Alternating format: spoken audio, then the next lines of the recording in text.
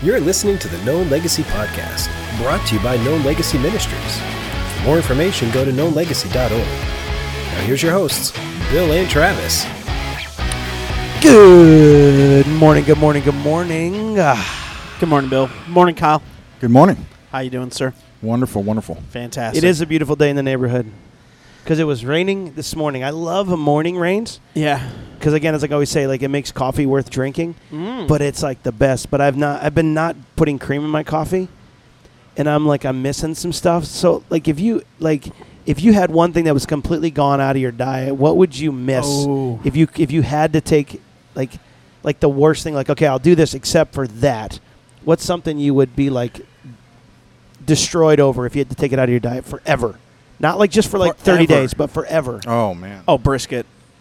If I had to take it out of my diet forever, I would be so sad because brisket, when done right, is literally the meat of God. I feel that now because I finally smoked a really good brisket, Yes. and I was like, now I'm like, I'll have the brisket like up there, like because The entire sacrificial system of the Old Testament makes complete sense now. It's like, they kill the cow, they put the cow on the barbecue, the smells go up to heaven, God's pleased with it, and then the priests eat. It's fantastic. Wasn't there that one barbecue guy? His name was Ralph. He was one of the priests. Is like, Yes. And then Ralph, the redneck priest, who knew how to just smoke it so well. When he was in the temple, it was know going to things be a were good sacrifice. It's Ralph's turn. So, anyways. If this is our last podcast, Heresy 101. So thank you all for listening. This is Known Legacy. We Yes. appreciate you guys being here. As always, if you can subscribe, give a like, smash the button, that'd be fantastic. YouTube, Facebook, that's great. We also are on Apple iTunes and anywhere you get the podcast. Yeah. If you have questions or comments, info@knownlegacy.org. And if you just want to find out more information about the book that Bill wrote or what we're doing and things that are coming up, or just knownlegacy.org. Yep. Head over Check there that out. and make that happen. So yeah, fantastic. no, we're glad. Glad to have you guys listen today. We're so grateful. We just had a great talk with Dustin, and so we're Yes. kind of a little kind of hot take from there. But before that, Kyle, I need to know what kind of food you would be broken hearted with if you could never have it again. I'm going to be very specific. Yeah. Ruth's Chris filet. Oh, I've never had Ruth Chris. Neither have I. Are you Road kidding? trip. No. Dude, that's too bougie for me. I know. Oh, man, that's the best filet. I do I know salt it's a grass. chain. I know it's not Yeah.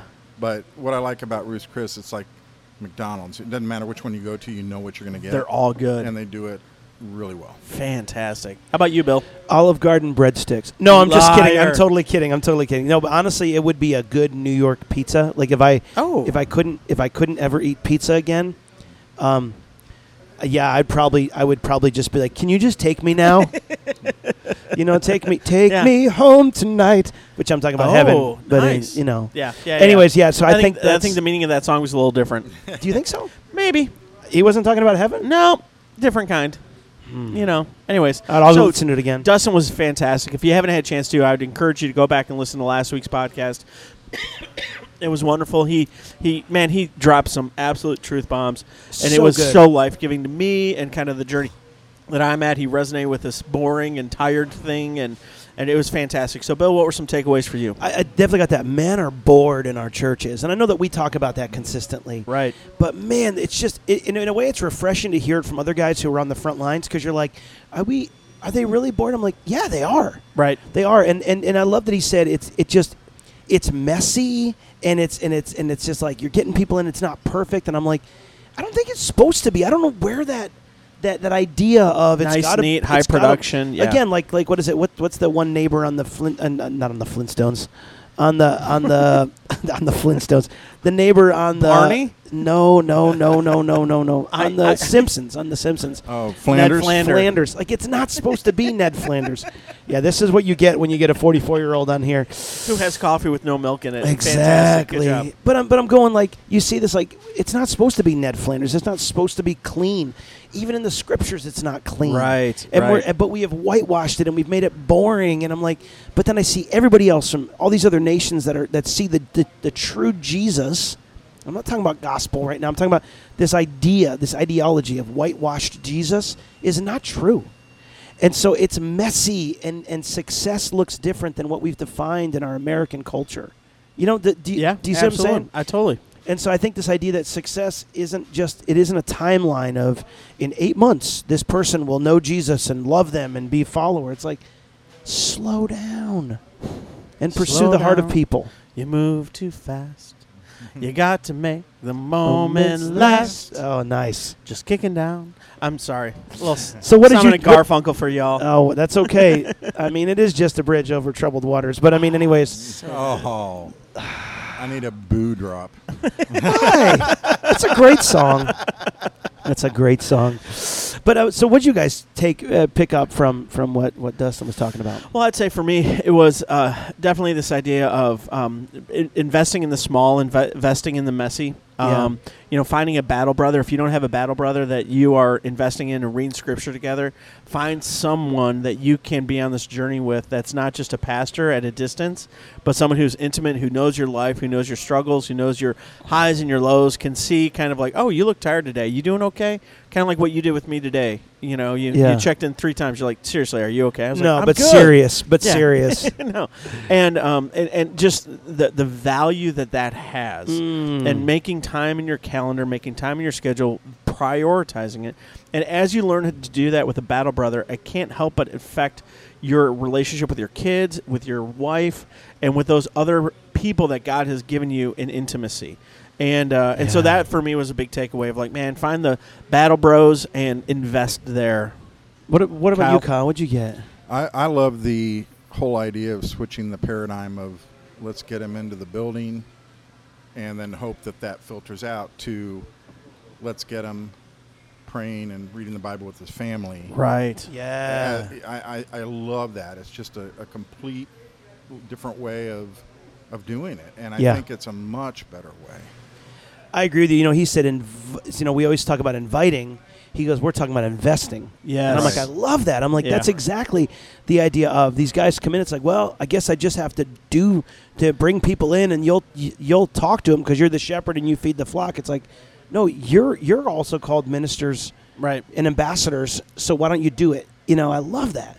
In our culture, we've overinvested in the Sermon on the Mount moment, where you have a guy who's preaching to the masses, and we've undervalued the rest of Jesus' journey with 12 dudes who invested, got messy. I'm sure they laughed. I'm sure there was tension. I'm sure all of that stuff was happening. And we, in North America, again, and in a lot of church, we go for the big show, and we forget that most transformation happens around tables, in the gym, around, cups of coffee or whatever. And that's where we need it's worthy of our investment. Yeah, and we've pulled the line of success to you need to lead them to Jesus like today. Right. Instead of you need to just build a relationship with people. I love it. Even as we go farther in the scriptures, when some of Jesus's followers, like he literally walks him, he looks at him and goes, "Who do you say that I am?" Right. Well, you're the Lord. It's like, okay, so you're getting it. Right. But it wasn't like, I need you to know that I'm the Lord before you start having a relationship. That was like towards the end of those 3 years together. I know. So you're like, how many of them were like, I'm not totally sure. I think. And we're like, no, you need to have no doubt. And I wonder if that's the biggest issue is like, we have these guys going, I'm just not sure if I don't know. And I'm like, well, walk in that tension of not knowing if you really believe, but keep spending time with them in spite of that. Yes, and absolutely. Agreed. I love it. Anyways, thank you guys. I think that the one more thing that he said was that people matter more than just simply projects, and I want to hit on this really quick because I even remember when I was younger, and I did this when I was a youth pastor. So I'm confessing my sin to you, or my struggle with this was, hey, I need you to share the gospel with your friends. Right. Like, I need you to physically go out there and go, you need to go tell someone about Jesus. And they're like, well, I don't know if I need. And it's like, how about just sharing your life with them? Right. And that principle, are you seeing that more valuable? Like, do you feel like that eases tension in your church? Like when you're like, hey, just share your life with people. I think so. And if your life is bathed in scripture and prayer, you're going to have moments where you're sharing God with them, right? Yeah. But then it's authentic and it's real and it's not a production, it's not a project. And no one likes to be a project. None of us want to be a project. Yeah. We want deep, intimate relationship with others. And that's, I think, the heart that he's talking to. Yeah, and I think it also alleviates the burden of, like, I got to know 9,000 people. I just got to know my guys. Right. And connect with them. But then invite those who need to be invited into that journey as well. Yep. So I thought it was really, really helpful, really great. So, guys, take a breath. And remember, You don't have to have this success in your mind of, I'm going to lead all these people to Jesus. That is great. But build relationships with them, because people matter more than just sharing the gospel and then walking away. Absolutely. And I think that's where a lot of damage happens. So Absolutely. let it stay messy. And if you haven't done it yet, go back and listen to that podcast from last week. It was, I think, really good. Really good. So thank you guys for checking us out. info@knownlegacy.org as always. And post those pictures of your bad haircuts from last week. Yes, and you can check out the book at morethanyobook.com. Check it out. I think the audiobook should be out by the time this is playing. And you can pick it up in different locations. But, guys, we'd also love to connect with you in your church. Yep. Men's ministries and things like that. Man, we'd love to be a part of that. So if you're interested in that, info@knownlegacy.org. There it is. Thanks a lot, guys. Take care and God bless. Have a great week. Thanks for listening to the Known Legacy Podcast. We'd love to hear from you.